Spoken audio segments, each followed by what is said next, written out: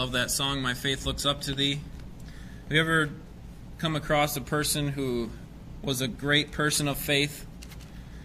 I think of Adoniram Judson when he was planning to go to Burma. Before he did, he wanted to get married to a lady by the name of Anne. And before he did that, he felt he needed to ask Anne's father for permission in marriage. And when he did, he asked if he would be willing to give up his daughter to the treachery of the sea as they were going to sail over there, to persecution once they got there, to illness, and perhaps even a violent death. And he said, would you be willing to give up your daughter to that kind of lifestyle, to perhaps never see her again until you see her in glory with all the people whom God had ransomed in that cold land of Burma? And all those things that Adoniram Judson suggested that may happen to his wife, they all happened, except for one. She did not die a violent death, but she did suffer persecution. She died of a severe illness. And when we look at people like that, we think, what great people of faith. They walk into difficult situations. They walk into opposition. And yet they still believe that God is great, that God is powerful, and that God can deliver. And He can accomplish what He wants to through those people. Their faith was more than just something they talked about. It was something that they acted upon. And today we're going to see that God's promise of success demands our faith. And specifically, living by faith may include opposition. And next week we'll see that living by faith always results in God's favor. So let's read in Joshua chapter 2. And we're going to see the great faith of his servant Rahab. Joshua chapter 2 and verse 1. Then Joshua the son of Nun sent 2 men as spies secretly from Shittim, saying, Go, view the land, especially Jericho. So they went and came into the house of a harlot whose name was Rahab, and lodged there. It was told the king of Jericho, saying, Behold, men from the sons of Israel have come here tonight to search out the land. And the king of Jericho sent word to Rahab, saying, Bring out the men who have come to you, who have entered your house, for they have come to search out all the land. But the woman who had taken the 2 men and hidden them.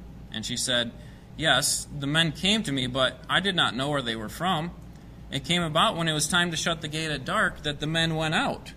I do not know where the men went. Pursue them quickly, for you will overtake them.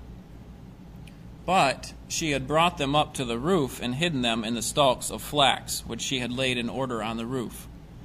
So the men pursued them on the road to the Jordan, to the fords. And as soon as those who were pursuing them had gone out, they shut the gate. Now before they lay down, she came up to them on the roof and said to the men, I know that the Lord has given you the land, and that the terror of you has fallen on us, and that all the inhabitants of the land have melted away before you. For we have heard how the Lord dried up the water of the Red Sea before you when you came out of Egypt, and what you did to the 2 kings of the Amorites who were beyond the Jordan, to Sihon and Og, whom you utterly destroyed. And when we heard it, our hearts melted, and no courage remained in any man any longer because of you. For the Lord your God, He is God in heaven above and on earth beneath. Now, therefore, please swear to me by the Lord, since I have dealt kindly with you, that you also will deal kindly with my father's household, and give me a pledge of truth.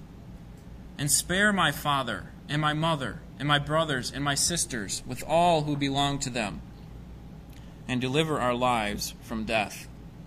So the men said to her, Our life for yours, if you do not tell this business of ours. And it shall come about, when the Lord gives us the land, that we will deal kindly and faithfully with you. Now when we look at the story of Rahab, we think wicked sinner and liar.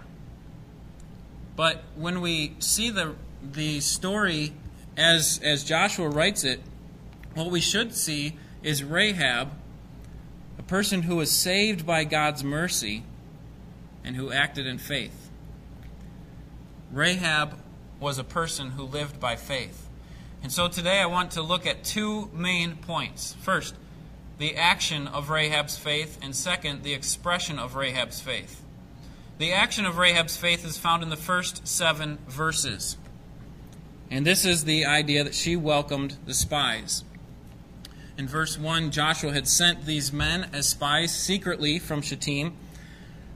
And so, before we get to the person Rahab, we find that Joshua is doing some military strategy. He's trying to figure out what needs to be done specifically to the city of Jericho.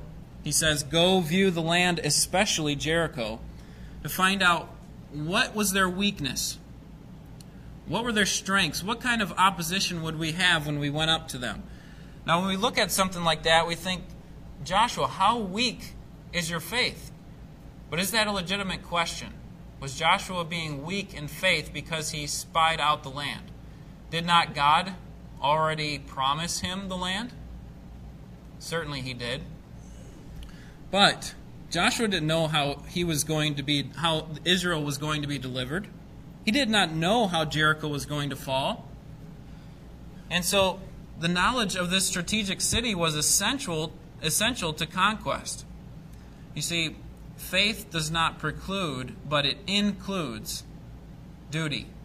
We can't just say some mystical thing like I believe that God will do something. We also have to act on what we believe, don't we? And so Joshua acted. In fact, this is the same thing that's true for us. The Lord taught us through his disciples, Matthew chapter 6 and verse 11, he said that we should pray for our daily provision, right? Give us this day our daily bread. But Paul says in 1 Timothy 5:8, those who do not provide for their own are worse than what? An unbeliever. So see, Jesus says we need to have faith that God will provide. But Paul says one of the ways in which he provides for us is by our duty, our action. And so we can't just sit back and expect God to do everything. He expects us to work on his behalf, doesn't he? Because if we fail in this duty to provide for our families, then basically we have denied the faith, haven't we? It proves that we never really had faith when our faith doesn't work. And so for Joshua, I don't think it was unwise for him to send these spies over into Jericho. I mean, after all, for all we know, Joshua may have thought that this was a command from God. He may have recognized that this was a command from God because remember, 38 years earlier, he had been sent along with 11 other spies, including Caleb, to spy out Kadesh Barnea, to find out what the land was like. And at that time, 10 spies came back, obviously with a bad report, and said there's no way we can defeat them. So Joshua understood that God had told them to go spy out the land. Obviously, the first spying 38 years earlier was a failure, wasn't it? It was a failure.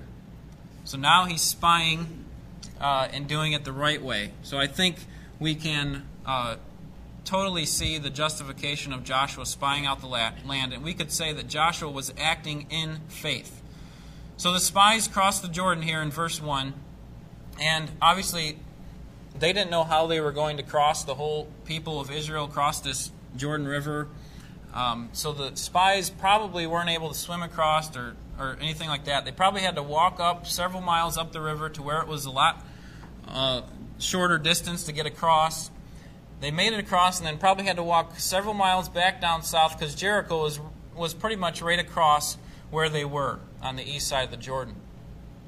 And then we come to this character Rahab in the first verse. It says, the second part says, so they went and came into the house of a harlot whose name was Rahab, and they lodged there.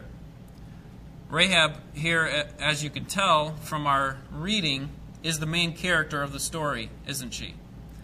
In fact, the spies do not actually speak in this portion of Scripture. They don't speak at all. It's all Rahab. She's the one doing all the speaking. The story seems to revolve around her. So we need to find out, who is this character, Rahab? Was she a prostitute? Or was she simply just a hostess or an innkeeper or something like that? Well, some have argued that, well, this word can rather be used for more like an innkeeper, that she would take visitors in and run something similar to our hotel. But the verb form of this word refers to someone who commits multiple acts of fornication. In fact, every time the word harlot is used in Scripture, it is used of a person who frequently and professionally commits acts of adultery. So we can say clearly that Rahab, when she is referred to in this passage as a harlot, that she indeed was a prostitute.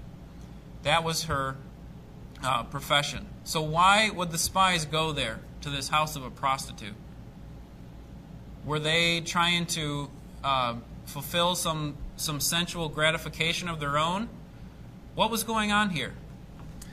Well, remember, these are spies, and I think there's three reasons why we can say that they went to the house of the prostitute. One, they were trying to be inconspicuous, right? They're not trying to announce their presence. Hey, we're from Israel. We're about to attack you. No, they wanted to be inconspicuous. So one of the first places that a stranger would go would be to the house of a prostitute, or a place that was not used just for prostitution, but it was also used for lodging. So they were trying to be undetected. And if you remember from later on in the story, when we get to the Battle of Jericho in Joshua chapter 6, we find out that this house was actually built on the wall. So how would that help them? It would give them an easy means of escape. In case they became detected, they could quickly get out of there. And the third reason is not unfolded until we get to later on in the passage. We find out that the reason God allowed them to go to this place was because God was going to use this sinner to save them, to protect them. And so although Rahab may not have known what God was going to do through her, and although the spies may not have known, God did use this woman, Rahab, to save them. And in all of this story, we should be able to see the providence of God. Because we can be sure that had these scouts gone to any other house, they certainly would have been betrayed. They certainly would have been put to death without mercy. But God knew where they had a friend, didn't He? He knew that they had a friend in this woman who once was a wicked person, and He directed them there.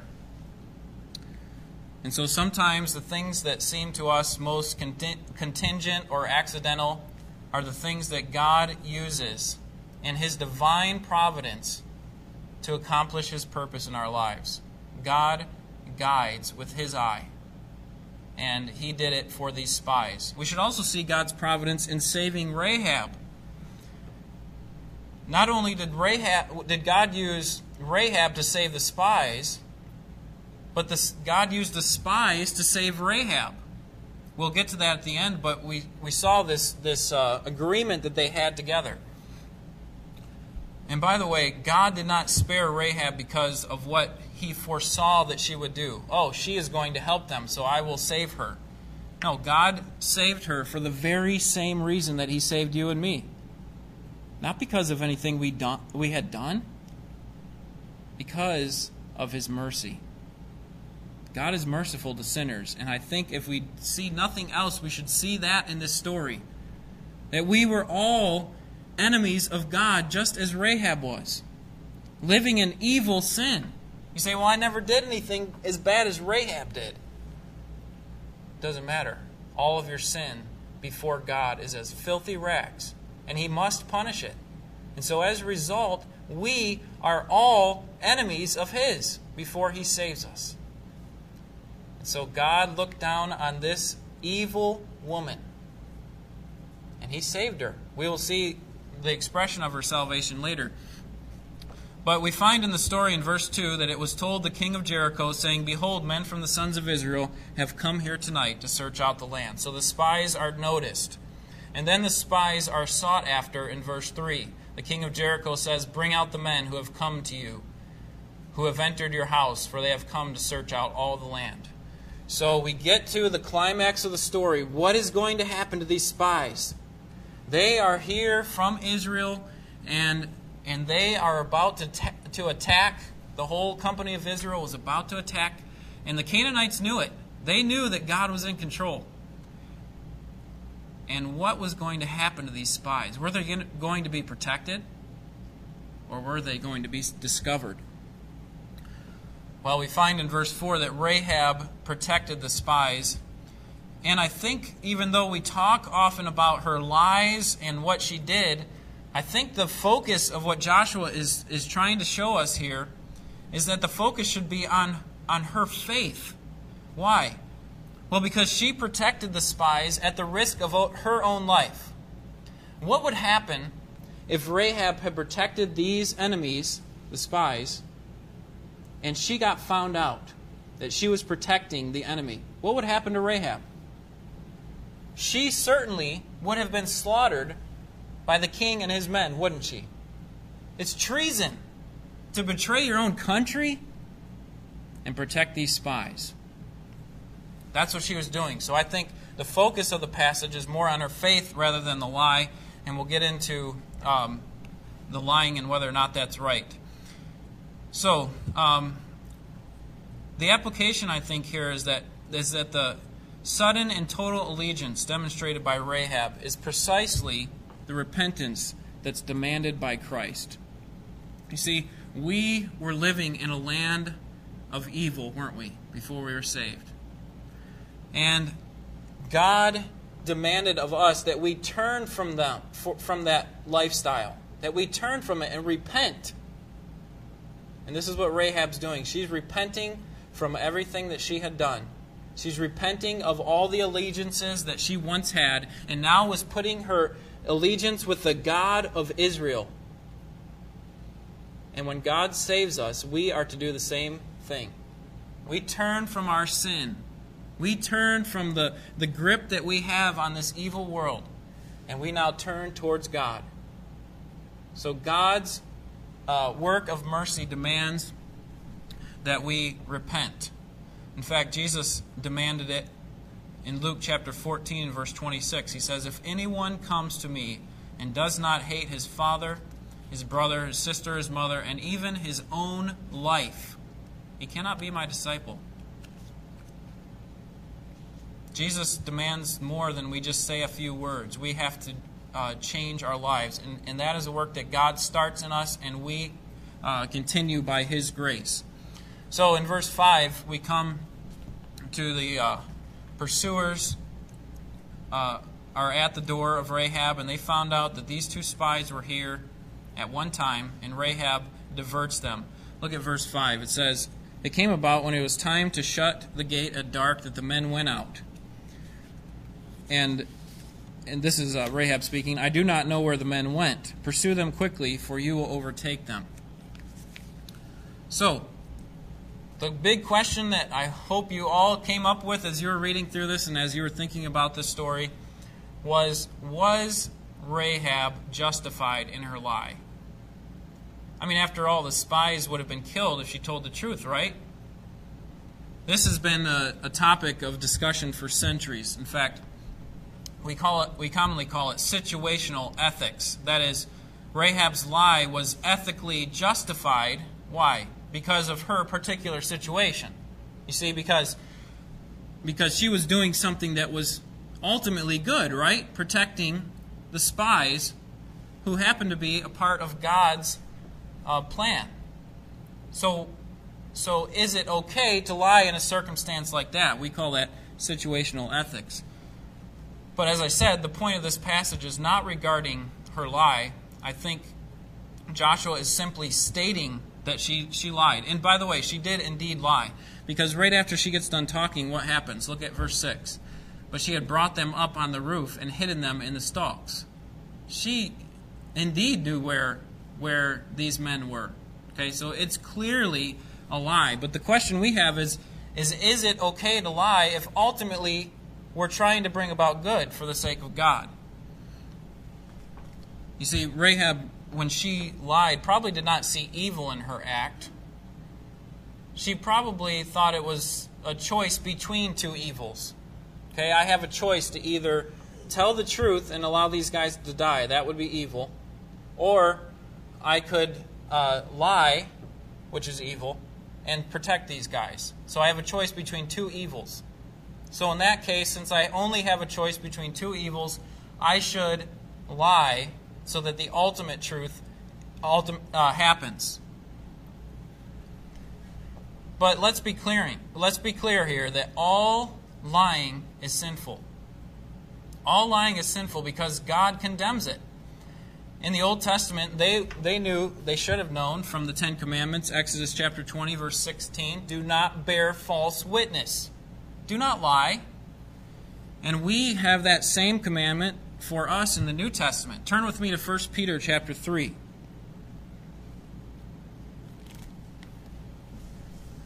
1 Peter chapter 3.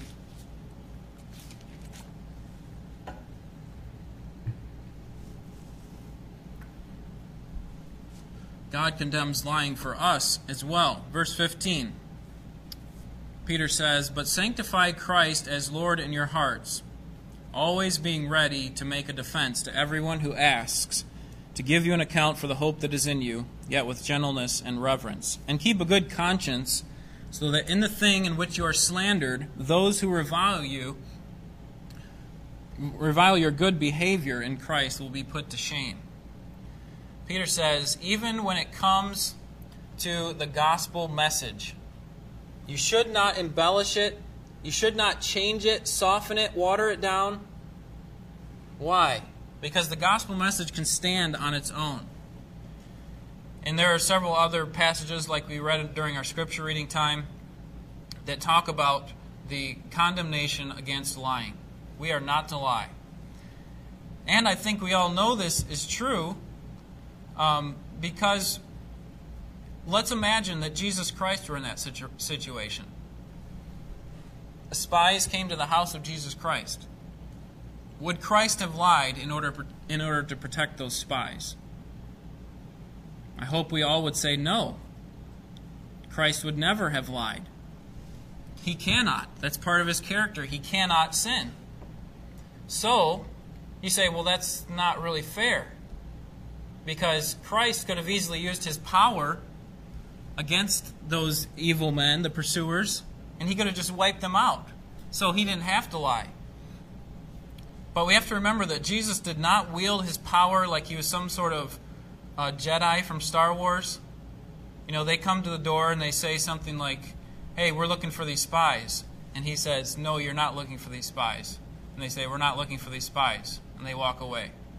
Jesus didn't wield his power like that.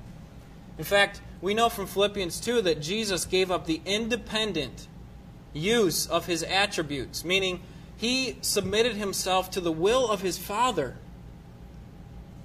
so that he would do what God wanted him to do. I mean, we think of him on the cross. He could have easily called 10,000 angels and wiped out all those people, but what was he doing?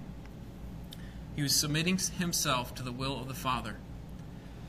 And so although we kind of excuse that argument that Jesus would not have lied because he had all this power, I think that's an invalid one to use. Jesus definitely would not have lied, and so neither should we in that situation. And in fact, to lie because we were protecting someone, the problem is that Rahab assumed that God could not have protected them another way. She thought that she had to take the place of God. Okay, I have these two spies they're in my care. I need to take care of them. I need to protect them. So, the only choice I have is to lie. But the problem is with her assumption. Her assumption is that God could not protect them another way. Could God have protected them another way? What if God wanted them to be killed? She didn't know that. You see, this is the part in the story where Rahab was weak in her faith.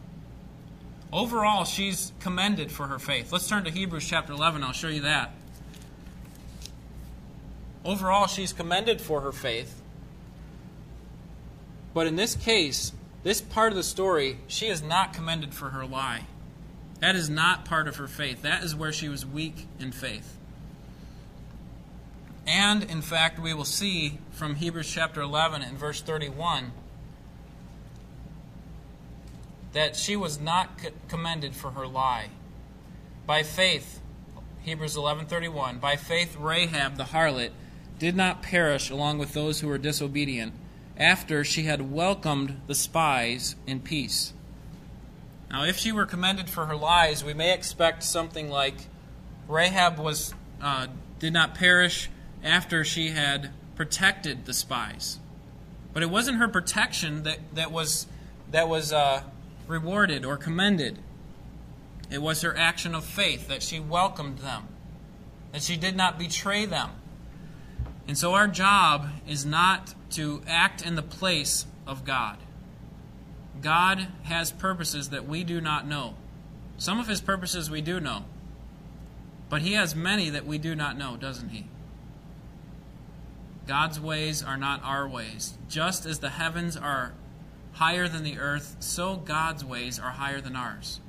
And so we should not take that place of God. If we are put in a difficult situation, we must do right at all costs. We must represent the truth.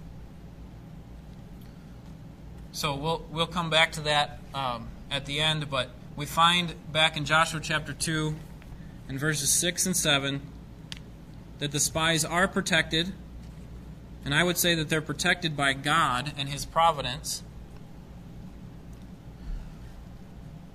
And then we come to the second part of the story, which is the expression of Rahab's faith. Verses 8 through 14. Rahab was a woman who feared God. Look at verse 8.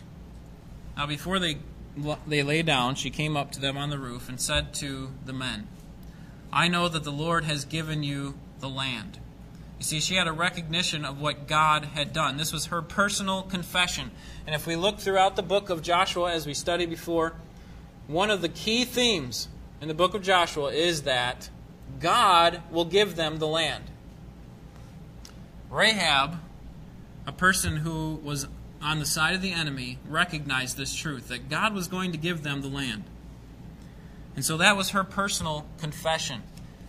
Now there's a national confession, the Canaanite confession that she gives at the end of verse 9, and she says, and that the terror of you has fallen on us, and that all the inhabitants of the land have melted away before you. For we have heard how the Lord dried up the water of the Red Sea before when you came out of Egypt, and what you did to the 2 kings who were beyond the Jordan.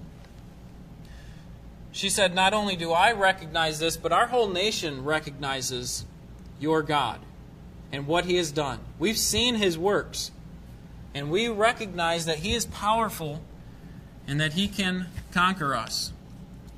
But I don't think the nation's confession of faith was a personal relationship with God. It wasn't a salvific confession.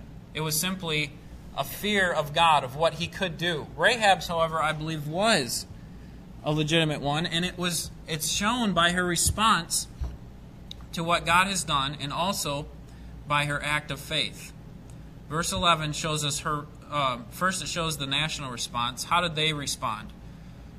When Canaan heard it, our hearts melted, and no longer remained any man any longer because of you. And no courage remained in any man any longer. So they were afraid. Okay, but notice her confession at the end of verse 11. She says, for the Lord your God, He is God in heaven above and on earth beneath. So she recognizes that God is not just the God of Israel. He is the God of everything. And that strong affirmation from her came in the middle of a culture full of multiple gods. I mean, this is an amazing statement if you think about it. Remember the very first time we talked about Joshua, we said that the Canaanite religion was just a debauched religion. It was pathetic how much they hated God. And they had all these pantheons of gods at their disposal, and they would add them to their service, and they would worship them, and they would commit acts of adultery and murder and all these other things for their gods. She was living among this culture. She was living in this culture. And yet God saw fit to choose her to salvation. God saw fit for her to respond in faith to His grace. And so we see that Rahab did have true faith in God, obviously from Hebrews chapter 11, but also from here. This is how she expresses her faith. In verses 12 through 14, we see that Rahab believed God. And in her faith, there was evidence of true faith because of this request that she asked for in verses 12 and 13. Now therefore, please swear to me by the Lord, since I have dealt kindly with you, that you will also deal kindly with my father's household. She was asking for an oath of loving kindness, an oath that Israel would have to, if they agreed to it, they would have to keep. That God would protect her and her household through Israel. That's what she was asking for. So this is an expression of her faith. And then in verse 14, we see this amazing promise by these men. It says, so the men said to her, our life for yours, if you do not tell this business of ours, and it shall come about when the Lord gives us the land, that we will deal kindly and faithfully with you. So these men recognized her faith. They recognized that they should respond in kind to what she had done for them. And they offer her this oath of loving kindness. And they say, since you have done this, we will, as a result, protect you and your family. And this was a promise that Joshua and Israel would have to agree to now, because these spies had made this covenant with her. So this story is an intriguing one to me. I think it probably is to you. We often look at life, at her life, and we think, what she did was fine because that was an extreme situation. And if we were put in that situation, I think we would do the same thing. But I want to be clear that God does not commend her for her lying. God commends her for her faith. She was not helping God there. God could have protected them any way He wanted to. But as we know from Genesis chapter 50 and verse 20, God often accomplishes evil, accomplishes good even despite our evil. And in fact, when I said that she may have thought that she only had two choices, evil and a greater evil, I think that's not true. I think we always have the choice to do right. 1 Corinthians 10:13 says, no temptation has been given you, except as is common to man. And God is faithful that with each temptation, He will provide a way of escape. He will provide a way of escape with each one. There's always opportunity to do right. We are never justified in doing wrong in order to do something better for God.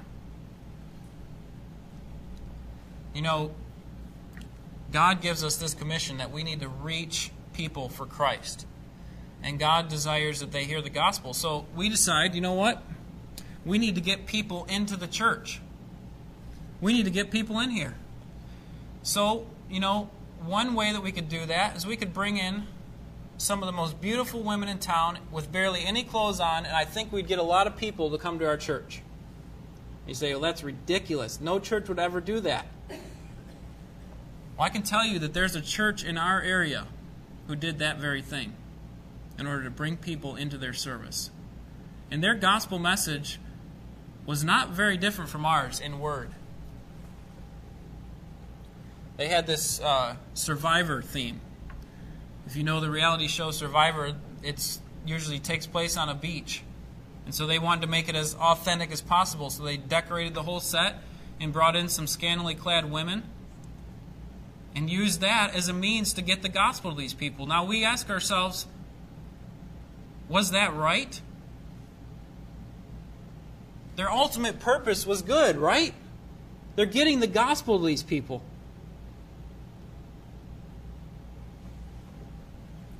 But God demands more than that we have a good purpose.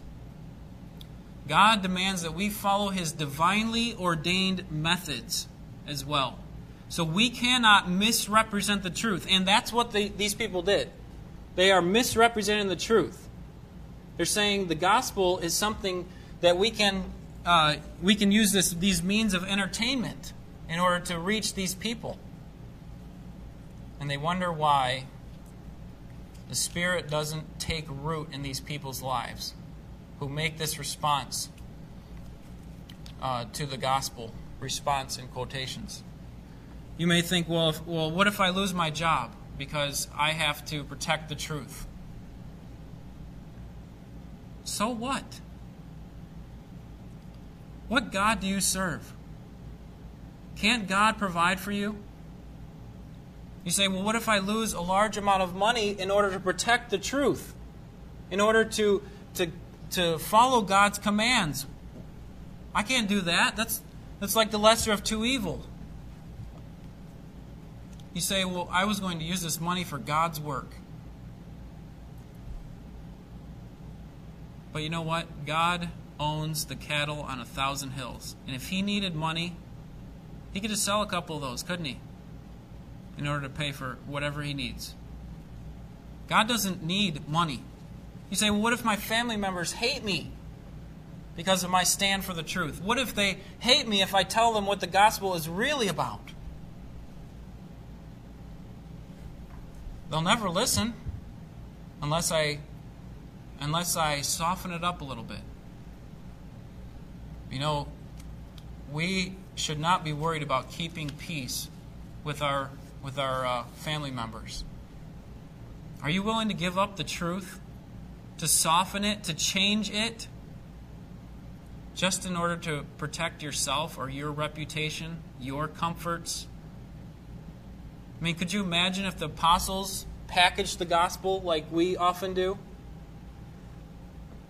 Could you imagine if when they had opposition coming towards them, they said, you know, if we get arrested, the gospel won't spread as much as if we're out on the street. So, you know what? They told us to stop, so why don't we just do it in secret?